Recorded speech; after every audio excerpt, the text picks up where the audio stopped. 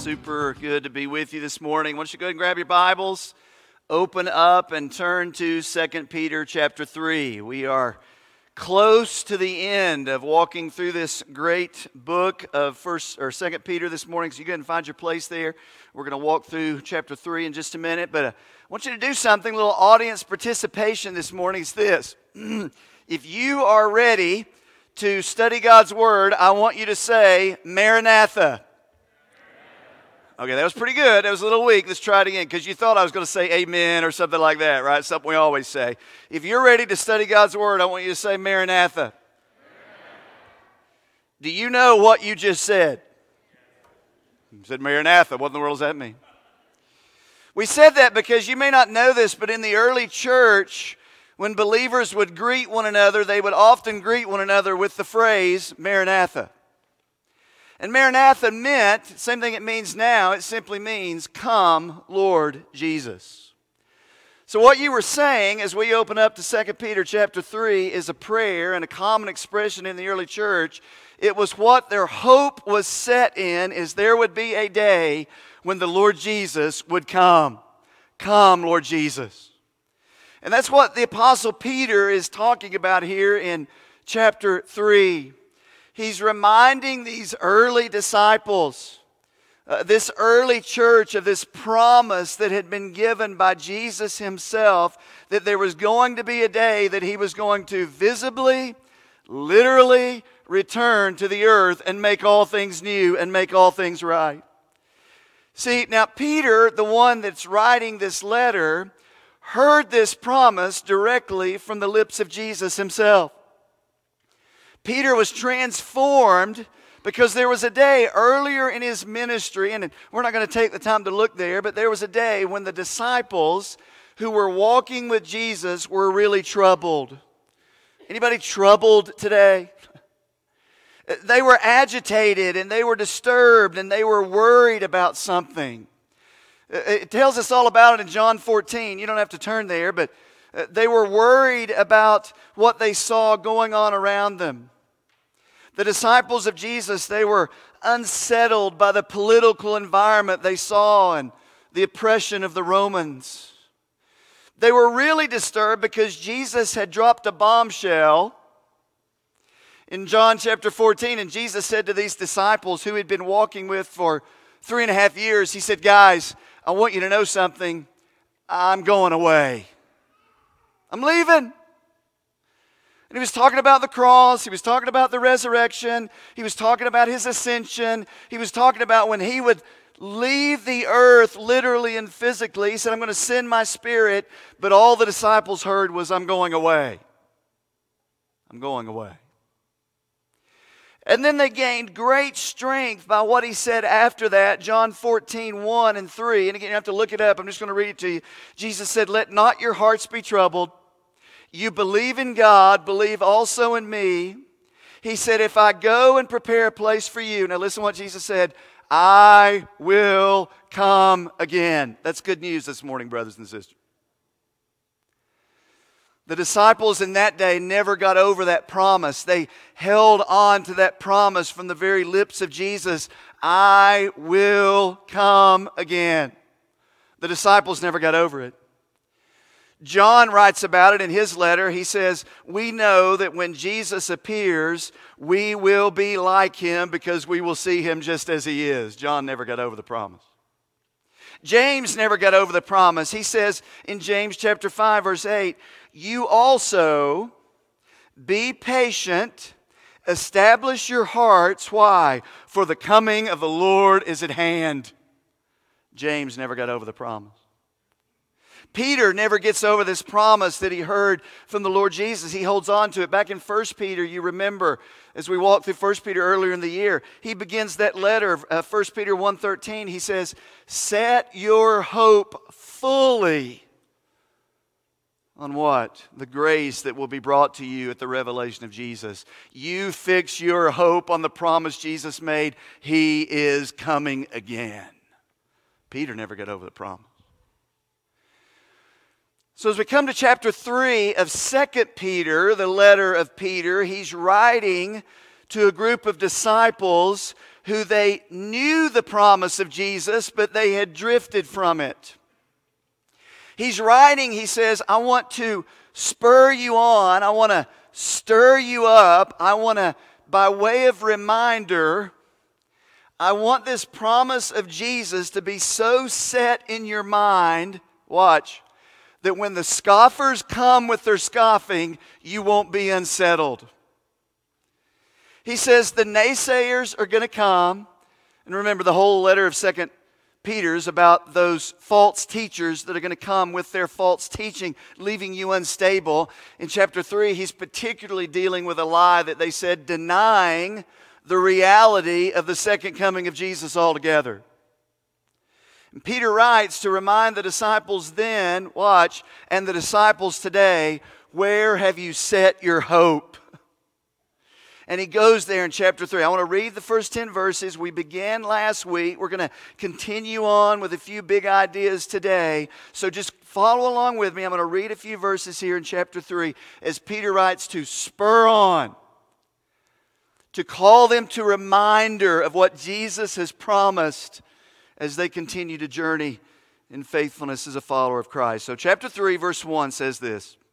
Peter writes, this is now the second letter that I'm writing to you, beloved. He says, in both of them, I'm stirring up your sincere mind by way of reminder. Now, I want you to stop right there. I hope you catch that. I hope that's a challenge to you as a disciple and in our church as a disciple maker. Watch. Don't miss what Peter does here. Peter is observing something in the lives of these disciples that he wants to help restore in them. Remember, the work of a disciple maker, what do? We build one another up. We observe what's going on in one another's lives. Peter has observed, you knew something, now it needs to be strengthened. It needs to be restored. We do that for one another. Peter's going to do that here. He says, I want to stir you up by way of reminder. Verse 2. He said that you should remember the predictions or the promises of the holy prophets, that you would remember the commandment of the Lord and Savior through the apostles. What promise is he talking about? He's talking about specifically when Jesus, the prophets, really the entire Bible looks to that day when the day of the Lord will come. He says, you've forgotten it. You've drifted. He says, I want you to know this, first of all, that scoffers are going to come in the last days. We are in the last days. They're going to come with scoffing, following their own desires. We talked about it last week. Scoffers going to be scoffing, right? That's what they do. He says, don't you be surprised by that. Talked about that a little bit last week. I think that's incredibly helpful for us. Scoffers are going to scoff. In other words, don't you be left unstable, brothers and sisters, when the world mocks and trashes what we treasure as followers of Christ. Don't be surprised by that. Said scoffers, they're going to scoff. Verse 4, they will say, where's the promise of his coming? Where is he? He's not here. You're hanging your hat on this. You're hanging your hope on this. He didn't come last week, didn't come yesterday, hadn't come today. It's been years. Where is he? For ever since the fathers fell asleep, back in the past, they say all things continue as they were from the beginning of creation. For they deliberately overlook this fact that the heavens existed long ago. The earth was formed out of water and through water. How? By the power of the Word of God. They forget that. And that by means of these, the world that then existed was deluged by water and perished. We talk about that. They forgot about the flood. They forgot about God's power in the flood. Verse 7, but by the same word, the heavens and the earth that now exist are stored up for fire, being kept until the day of judgment and the destruction of the ungodly. Verse 8. Do not overlook this one fact, beloved, that with the Lord 1 day is as 1,000 years, and 1,000 years is as 1 day. Verse 9. This is where we're going to camp out this morning, verse 9 and 10. The Lord is not slow to fulfill his promise, as some count slowness. We'll talk about that. But he is patient toward you, not wishing that any should perish, but all should reach repentance. But the day of the Lord will come like a thief, and then the heavens will pass away with a roar, and the heavenly bodies will be burned up and dissolved, and the earth and its works that are done in it will be exposed. Maranatha, come, Lord Jesus. Now, we said last week we're going to have a big truth that's going to guide us through this. I'll just give you this reminder, quick review of where we were last week. Here's your big truth. The day of the Lord will come. That's a promise. We saw last week that Peter clearly teaches, your big idea one last week was false teachers are going to deny the return of Jesus. Those that are teaching falsehood are going to deny the literal physical return of Jesus. And why not? Because the judgment that will be accompanied is horrifying to them. There'll be judgment. So if I'm a false teacher and I don't even believe the Bible, of course I'm going to try to deny the reality of the return of Jesus and the judgment that will come. False teachers will deny the return of Jesus. They'll deny it through ridicule. They'll deny it through mocking. They're driven by their own lust.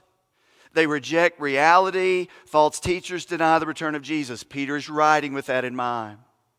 Then Peter goes on and he reminds us of this from last week. God's people, however, fix our hope on the return of Jesus. Peter says, I want to remind you. Remember what God's word says. I want to remind you, remember the nature of God, His sovereignty, His eternality. You fix your hope on the promise of His return. The day of the Lord will come. And we spent a little bit of time there last week, and today I want to take you a little further. I want us to dive into verses 9 and 10. I wanted us to settle into a couple realities. We're just going to have two big ideas this morning. Say, just two, just two. But I want you to ponder and meditate with me on these great realities, because here's what Peter's going to do. He's going to end this little section leading up to verse 10, and he's going to hold out some attributes of who God is that I want us to see in all of their glory this morning. Peter continues on, and he says, here's your next big idea. I'm going to take this from verse 9. He says, false teachers going to be denying. God's people were going to be holding on to this promise. And then he says this, big idea number 3. God's patience is on display while we wait for the return of Jesus. Brothers and sisters, I don't think we give due diligence and attention to verse 9 to rejoice in the Lord's long suffering and His patience, that every moment that He delays in His return is an act of incredible patience. Read verse 9 with me again. He says this, the Lord is not slow to fulfill His promise, as some count slowness. He says, but He, the Lord, is patient toward you. He is not wishing that any should perish, but all should come to repentance. So you have to remember, in this day, as Peter is writing to these believers in this day, they literally lived each day expecting, today's the day the Lord is going to come. I mean, I said that at the beginning, but that was a greeting among the early believers of Maranatha, because they lived every morning waking up with this anticipation. They're these first generation of believers, and rightly so. Today could be the day that Jesus comes and makes everything right. Come, Lord Jesus. They lived with that keen expectation, and through the scoffers, and as time continued on, their senses to that began to be a little bit dulled. And each day that the Lord did not return gave ammunition to the scoffers. Did He come today? No, didn't come today. Where's the promise of His coming? Maybe He's just indifferent. Maybe He just doesn't care, they would say. Maybe he's just passive and he really would like to come, but he's unable. Or maybe God's timing is just off. Or maybe you've just missed it altogether with each passing day. So you can sense almost the scorn and ridicule these early believers were under from these false teachers. So Peter comes back and he wants to help rightly interpret every day that the Lord delays. Because the scoffers were misinterpreting every day. Every day that the Lord delayed, it was, well, he must not be able to keep his promise. He must be passive. He must be indifferent. He must be unable. Peter writes, I want you to rightly see each day that the Lord delays. Let me give you a quick illustration of this. It's very easy for us to misinterpret the delays of the Lord in our own lives, isn't it? Was in Africa a few weeks ago, and my daughter Olivia and I were able to go there working with our partner. You guys know about that, our IMB partner there in Africa. And there was an instance where I was deeply convicted because I totally misinterpreted a delay. So we were gathered there that Sunday morning, and we were under the tree in Africa, and that's where you gather for worship. And listen, church in Africa starts when everybody gets there. That's kind of the way it works. That's not the way it starts here, by the way. 9:30 a.m., 11, that's when we start. But anyway, so the service was going on. The service is like halfway over. It's nearing the end. And man, constantly there are people coming up out of the harvest fields, and they're walking, and they're getting there throughout the whole service. And I'm sitting there with my Western mindset, and I'm thinking, man, these people's delay, they must be unfaithful. They must be lazy. They're not even really godly. They get here late until someone pulled me aside and said, no, you don't even understand. The reason those people are late, it takes them somewhere. They have to walk 2 to 3 miles to even get here every morning. Listen, if you have to walk 3 miles to get here and you're a little late for the service, we give you a little bit of grace. In my heart, I was really convicted because I realized, man, I misinterpreted that delay. And one guy even said, the people that are here early, yeah, there were some people here early. Oh, they came last night and spent the night so they could be on time for the service. Wow. I say all that to say one of the things we do in our humanness is we misinterpret delays. We often misinterpret the delays of the Lord. How many times in your life have said, Lord, I want something, I want it now. Lord, you got to give it to me. And the Lord delays, the Lord waits in His patience, and we forget God's patience is always an act of His sovereign redemption. God knows best. His timing is always perfect, but man, we hate to wait. So here, God's delay in His return is being greatly misinterpreted. So Peter aims to correct their distorted view of His delay. He says, the Lord is not slow. The Lord's timing is never wrong. His counsel will stand whether it works on your timetable or not. In fact, he says, He is never slow, verse 9, to fulfill His promise, as some count slowness, like the scoffers want to count slowness. Doesn't work that way. Okay? Then help me to rightly interpret the delay of the Lord. Peter does that, middle of verse 9. The reason He delays, the reason He has not yet returned, the reason the clock seems to keep ticking from our perspective is one reason. God is patient toward you. Brothers and sisters, that's a glorious reality of the character of God. I want you to just get your mind around that big idea this morning. God's patience is on display while we wait for the return of the Lord Jesus. Sometimes when you're reading in your Bible and you're studying along and you come to a verse like verse 9, I encourage you, get your pen, mark a certain phrase, and just meditate and spend time there. Get the cross references, camp out. Peter is declaring a great attribute of our God. He does not delay. His timing is always perfect. If there is a delay from our human perspective, it is an act of sovereign, gracious patience from our great patient God. Hallelujah. So if you were to spend some time just meditating and camping out on this verse, verse 9, maybe you would do a word study of this word patient. Maybe you circle that in your Bible this morning. Okay, Peter, what do you mean that God and His character is patient. And how does that apply here? How does that apply to us today? The word patient, as it's used here, is a beautiful word. Here's what it means. It means to be long-suffering. It means to have the capacity to endure ill treatment or wrongs when brought up against you. You could take it a step further. It says this. It is the definition or the characteristic of one who has the right to take revenge, who has the right to seek payback, but who utterly refuses to do so.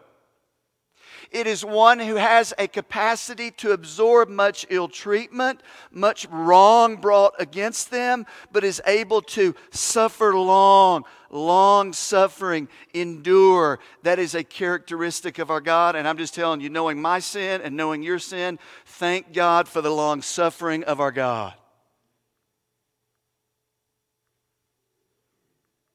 One who has the right to take revenge, but chooses to not do so.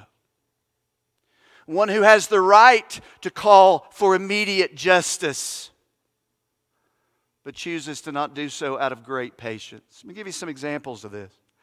1 Corinthians 13:4, right? The love chapter we all like. You think it's a wedding verse. Here's what it says. First characteristic of genuine love. What is it? Love is patient. Characteristic of love is this very attribute of God here that's demonstrated in 2 Peter. That's this idea that love does not immediately call for retribution, or love has the capacity to absorb much before it reacts. That's the characteristic of God. He is patient toward you. He is patient toward us. Romans chapter 2 verse 4, Paul says, Or do you presume on the riches of His kindness and forbearance and patience, not knowing that God's kindness is meant to lead you to repentance? The notion that you ever get away with something and maybe God just didn't notice is absolutely false. The reason God doesn't often react is because He is acting in perfect patience toward you, toward me, drawing and calling us to continual repentance. 1 Timothy 1, Paul says this. He recognizes the patience of the Lord. He says, though formerly I was a blasphemer, I was a persecutor, I was an insolent opponent, but I received mercy because I'd acted ignorantly in unbelief. Verse 16, he says, but I received mercy for this reason, that in me as the foremost Jesus might display His perfect patience. See, if you're a child of God this morning, you've experienced the great grace of God and the forgiveness that is in Christ, and you are a trophy of the great, perfect patience of King Jesus. Thank you for your patience, Lord. And Peter is saying to these disciples then and the disciples today, I want you to rightly interpret. Even with the scoffers who are scoffing, they're trying to turn the Lord's delay upside down and even call the Lord's character into question. He says it's the exact opposite. Every moment, every day, every week that the Lord delays is an act of glorious redemptive patience on His part. The Lord is patient toward you. Praise His name. The Lord is not slow to fulfill His promise, as some would count slowness, but He is patient toward you, not wishing that any should perish, but all should come to repentance. So this morning we see that, and we see that the Lord's patience is on display, and we just need to stop and ask ourselves, okay, when I read this and I see Peter turning my perspective on the Lord's delays, maybe the delays in my life, the delays certainly in His return. I wake up every morning and I see it differently. The Lord hasn't come today, but He is. Lord, another day of your patience, of your long suffering. Let me give you a few ways we respond. How do you respond to the great patience that the Lord has put on display here in 2 Peter chapter 3? Let me give you 3 or 4 ways. Number one, is we interpret God's delays as His sovereign, merciful, redemptive patience. Interpret the delay of His return. Interpret delays in your own life. Interpret what seems to be God's indifference, knowing the sovereign hand of God as a patient act of redemption, a patient act of grace in your life. That's the way Peter interprets it, by the way. 2 Peter 3:15, we'll get there in a few weeks. He says, "And count the patience of our Lord as salvation, just as our beloved brother Paul also wrote to you according to the wisdom given him." Count the patience of the Lord. Count it as God's grace, God's wisdom. So one way is to interpret God's delays as an act of redemptive patience. Number two, and let me just say this with all the mercy in my heart I can say to some of you in this room, recognizing and seeing the patience of the Lord, here's what I'm begging you to do today. Run to Jesus. See, I know and you know there are some in this room, even in our church, who for whatever reason are delaying. And you know what the gospel says, and you know what the message of the cross is, and somehow you're clinging because you love your own sin, or you're clinging to your own righteousness, and somehow, watch this, you are interpreting the delay of the Lord as, well, I got plenty of time, He's going to come sometime in the future, and Peter says, no, it is a day of patience and mercy toward you. If you are here, brothers and sisters, and you are delaying, you are waiting to give your life to Jesus Christ and receive the gift of grace and mercy that He purchased for you on the cross. Here's the message from me and from this church that loves you. Today, run to Jesus. With each day that you wake up is His great patience toward you today. Thirdly, interpret God's delay as patience. Secondly, return to Jesus. Thirdly, for all of us this morning, if you read this and you understand this, here's the call of God, I think, on our lives this morning. Run to the lost around you. Listen, I can't tell you how deeply convicted I was even this week. I mentioned it last week as we were looking at it. It became so crystal clear to me this week. You read this as the patience of the Lord. With each day that the sun rises and the Lord delays His return that He's promised, what names come to your mind, brothers and sisters, that don't know Jesus? Maybe even right now as you're sitting there in your seat, you're taking notes, you write down the name of that person that comes to your mind. Because you know what the fact is? The Lord did not return today. He may, but right now He hasn't. That is one more day that you have to take the message of the gospel to that neighbor, that loved one, that person. Write their names down.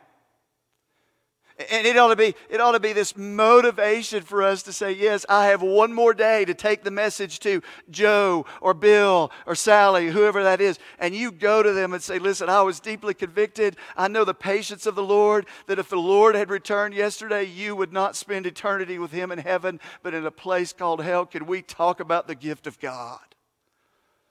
You run to the lost around you. And then I think a fourth response for us this morning is not only how we see God's delays, not only how we don't know Jesus, we run to Jesus this morning, I pray. We run to the lost. And finally is this: recognize and repent of our own lack of patience in our lives.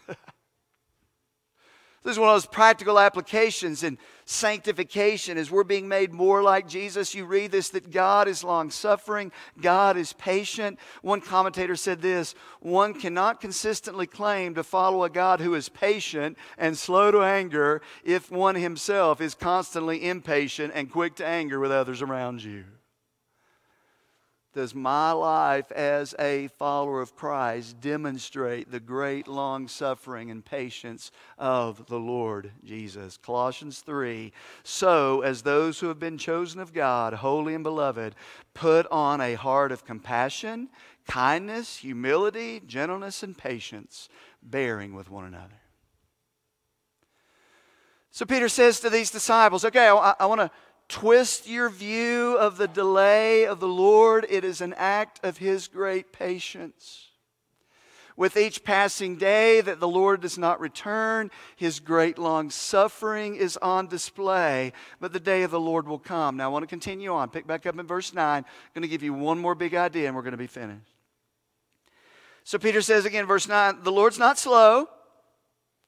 He's going to fulfill His promise. He's patient toward you. He's not wishing that any should perish, the heart of God, but that you would come to repentance. This patience of the Lord. And Peter's celebrating that patience. And then he comes to verse 10, and I want you to see this. He says, but. First word in verse 10 is intended to be a significant transition statement where he's saying, yes, the Lord is long-suffering. Yes, the Lord has extended great patience. But there is a day coming. And he says, verse 10 in great seriousness, he says, but the day of the Lord will come. And he says, the day of the Lord will come like a thief. And then the heavens will pass away with a roar, and the heavenly bodies will be burned up and dissolved, and the earth and the works that are done on it will be exposed. Or as the King James says, laid bare. Everything in darkness will be laid bare, and all the evidence will be on the table. So I want you to see this big idea. Just as God's delay is His patience, final big idea is this: God's perfect justice will be on display at the return of Jesus. We see this morning and we celebrate it and we sing about it, and we should, the patience of the Lord and the long suffering of the Lord. He is patient, He is long-suffering, but I want you to know from the pages of Scripture, God is equally righteous, He is equally just, He is equally holy, and the current period of redemptive patience one day will come to an end, Peter says. God will do and execute what is just.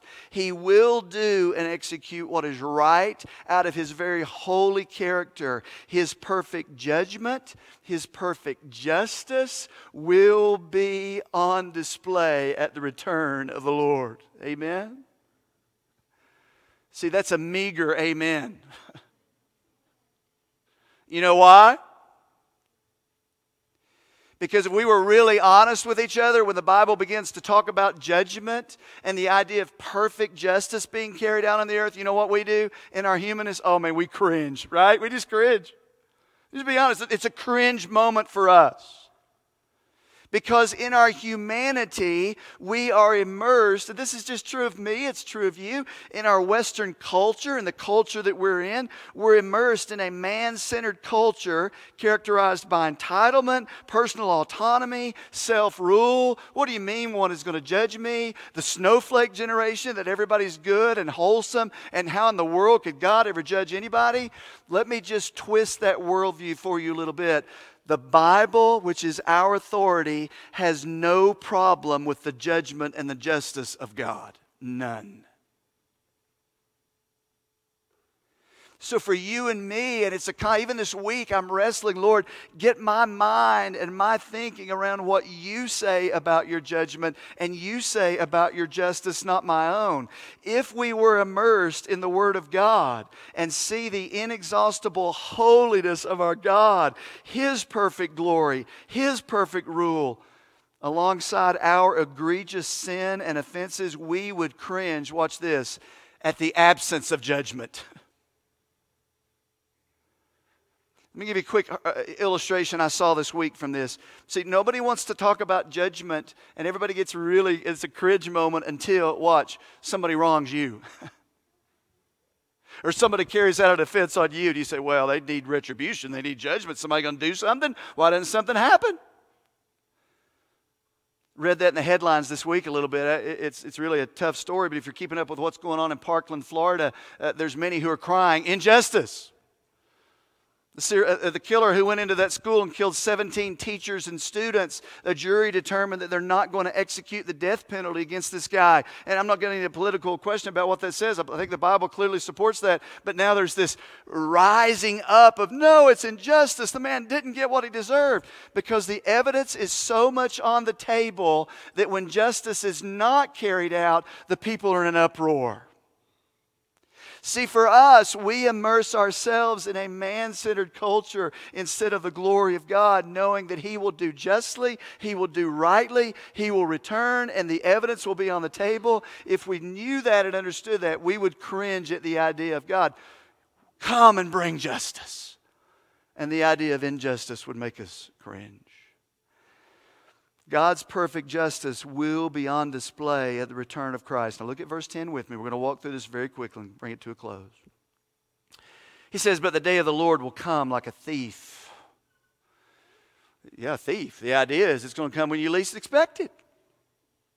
Peter's countering that idea of the way you see the patience of the Lord. Well, the Lord's not come for a while. He's not coming for a lot longer. We got plenty of time. There's no big deal. I think I know how it's all going to play out. He says, no. It's going to come like a thief. There will be a day when the Lord returns. It's going to be with a surprise arrival, sudden, unexpected, and disastrous to those who are unprepared. He says, verse 10, the heavens are going to pass away with a roar. The idea of heavens here is the idea of the known universe. There really wasn't a word in this language for universe, so heavens is the idea of the known universe. The roar is the sound that is made as things are consumed in a flame. Now, Jesus said the same thing, Matthew 24, heaven and earth will pass away. He says, my word will never pass away. Know what's temporary and know what is eternal. He said the heavens and earth are going to pass away. Heavenly bodies will be burned up and dissolved. The basic atomic level things are going to disintegrate. Interesting, this word dissolved here in your Bible is the word literally to loose, to let go. If you read that in contrast to Colossians chapter 1, it says currently Jesus is, opposite word, holding all things together by the word of his power. And then you come to 2 Peter and say, but there is a day when all things are going to be, let go. When's that going to happen? Well, it's going to happen tomorrow if you don't stop using hairspray. Nope, it's going to happen at the decree of King Jesus. He's holding it together. And at his command, it's going to let go. All things are going to be dissolved. All things are going to let go, as he says. Hebrews chapter 1, you don't have to turn there. I came across this passage. I want to just read this to you really quickly. Kind of brings all these things together in beautiful language. Hebrews 1 verse 10 says, in the beginning, Lord, you laid the foundations of the earth, and the heavens are the work of your hands. Verse 11, they will perish, but you will remain. They will all wear out like a garment. You will roll them up like a robe. And the word there is almost like a scroll. That right now, all of history, all of creation has been rolled out like a scroll. But there's a day he's going to roll it back up. He says like a garment, they will be changed. It's going to transform everything from what it is into what it is supposed to be. We'll talk about that next week in the new creation, new heavens, new earth. What's that like? We're going to talk about that next week. But here the author of Hebrews says, as those things perish and those things dissolve, you remain the same and your years will never end. In other words, know what is eternal and know what is temporary. You and I live in a disposable universe. And we'll talk more about this next week. Everything you can see with your human eye currently is temporary. All the things we argue and fight and want more of, and I want to collect this and I want these things, one day are going to end up in a landfill. They're temporary, but the Lord and his word and his counsel will remain. Know what is temporary, know what is eternal in your life. Verse 10, in the earth and its works, here's the last thing I want us to see this morning. He said the day of the Lord's going to come. Here's what's going to happen to the known universe. Here's what's going to be dissolved. Here's what's going to let go. And he's going to recreate everything for his glory. Again, we'll talk about that next week. But then he ends, end of verse 10. I want you to see this. He says, and the earth and the works that are done on it will be, here's your word, exposed. You can circle that word. You can mark that word. Here's what that means. King James, I think, gets it right. Laid bare. On display. In other words, one of the things about the reality of the return of Jesus is, yes, the known world is going to be transformed. Judgment will come. But everything that has been done in the dark, everything that has been hidden, everything we think is secret, there will be a day. All the works of men will be fully exposed and the evidence will be on the table. Jesus said it this way, Luke chapter 12, verse 2. He says, there's nothing concealed that will not be disclosed. There's nothing hidden that will not be made known. What you have said in the dark will be heard in the daylight. What you've whispered in the ear and in the inner rooms will be proclaimed from the rooftops. Imagine that conversation you had that you thought nobody knew about. Jesus says one day it'll be proclaimed on the housetop.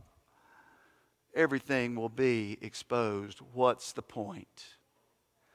The point is this: at the return of Jesus, Danny Aiken said it best, when Christ comes, it will be clear that God is acting with righteous judgment against sin, just as He said He would. The evidence will be overwhelming. And He will act in perfect judgment and perfect justice, and that will be on display for the world. Now, how do we respond to this? And I'll close. Team can come on up. Just begin to play. I don't want you to check out. I don't want you to put your stuff away. Just hang with me. All right. So we've heard this, that the patience of the Lord is on display in His delay. We have heard that there is a day coming when His perfect justice and judgment will be on display when He returns. And then He will make all things new. Again, we'll talk about that next week. But here's my question. I'm going to close with this. Just the team comes and begins to play. Who does the Bible say will actually be the judge at the end of days? Who's going to carry out that judgment? Well, according to the Gospel of John, chapter 5, here's what it says. It's not even the Father judges anyone. He has given all judgment to the Son. Now watch this. There's a day of perfect judgment coming. The one who will execute and oversee that perfect judgment, you know who's it? You know who it is? King Jesus Christ. And the good news is the one who has all authority and is the standard of perfection and righteousness, the one who has authority to carry out all judgment and justice, watch this, is the same one who has taken your judgment upon Himself on the cross. That is glorious. So for those who are operating still in their own righteousness and their own sin and their own rebellion and are resisting, repenting, and turning their lives over to Jesus, there is a certain eternity at that judgment. The Bible is very clear about that. Those who are resisting the gospel, those who are not trusting in Christ, those who say no to the gift of salvation by faith through Jesus, the Bible is very clear. And I'm just going to read this. What is judgment like for those who do not know Christ? Matthew 25, Jesus says, then He will also say to those on His left, depart from me, accursed ones, into the eternal fire which has been prepared for the devil and his angels. These will go away into eternal punishment, but the righteous into eternal life. It says there's a certain destiny for those who reject Christ. But at the same time, because Jesus is your righteous judge and He is your righteous sin bearer, to those who are in Christ, we say, come, Lord Jesus. And Jesus says to those in the same passage, then the King will say to those on His right, come, you who are blessed of my Father, inherit the kingdom prepared for you from the foundation of the world. Come, Lord Jesus. Every sin paid for. Every injustice you've committed laid on His account, so that you will stand before the King because of His righteousness. And we can say, come, Lord Jesus, and enter into the glory of your Father. And we can say, come what may until that day. And we can say, come, Lord Jesus. And until then, because of the gift and the righteousness of King Jesus, we can say, it is well with my soul. Father, I thank You for this morning. I thank You for this word. God, this is a heavy word. It's a tough word, but it is a joyous word for those who are in Christ. And it is a word of great warning for those who resist. God, I pray you'll open our eyes to this truth, and Lord, call us to action and obedience. Call those to faith that do not know you. And Lord, those of us who do, God, let us fix our hope on the day of the Lord that will come. We love you and praise you. In Jesus' name, amen.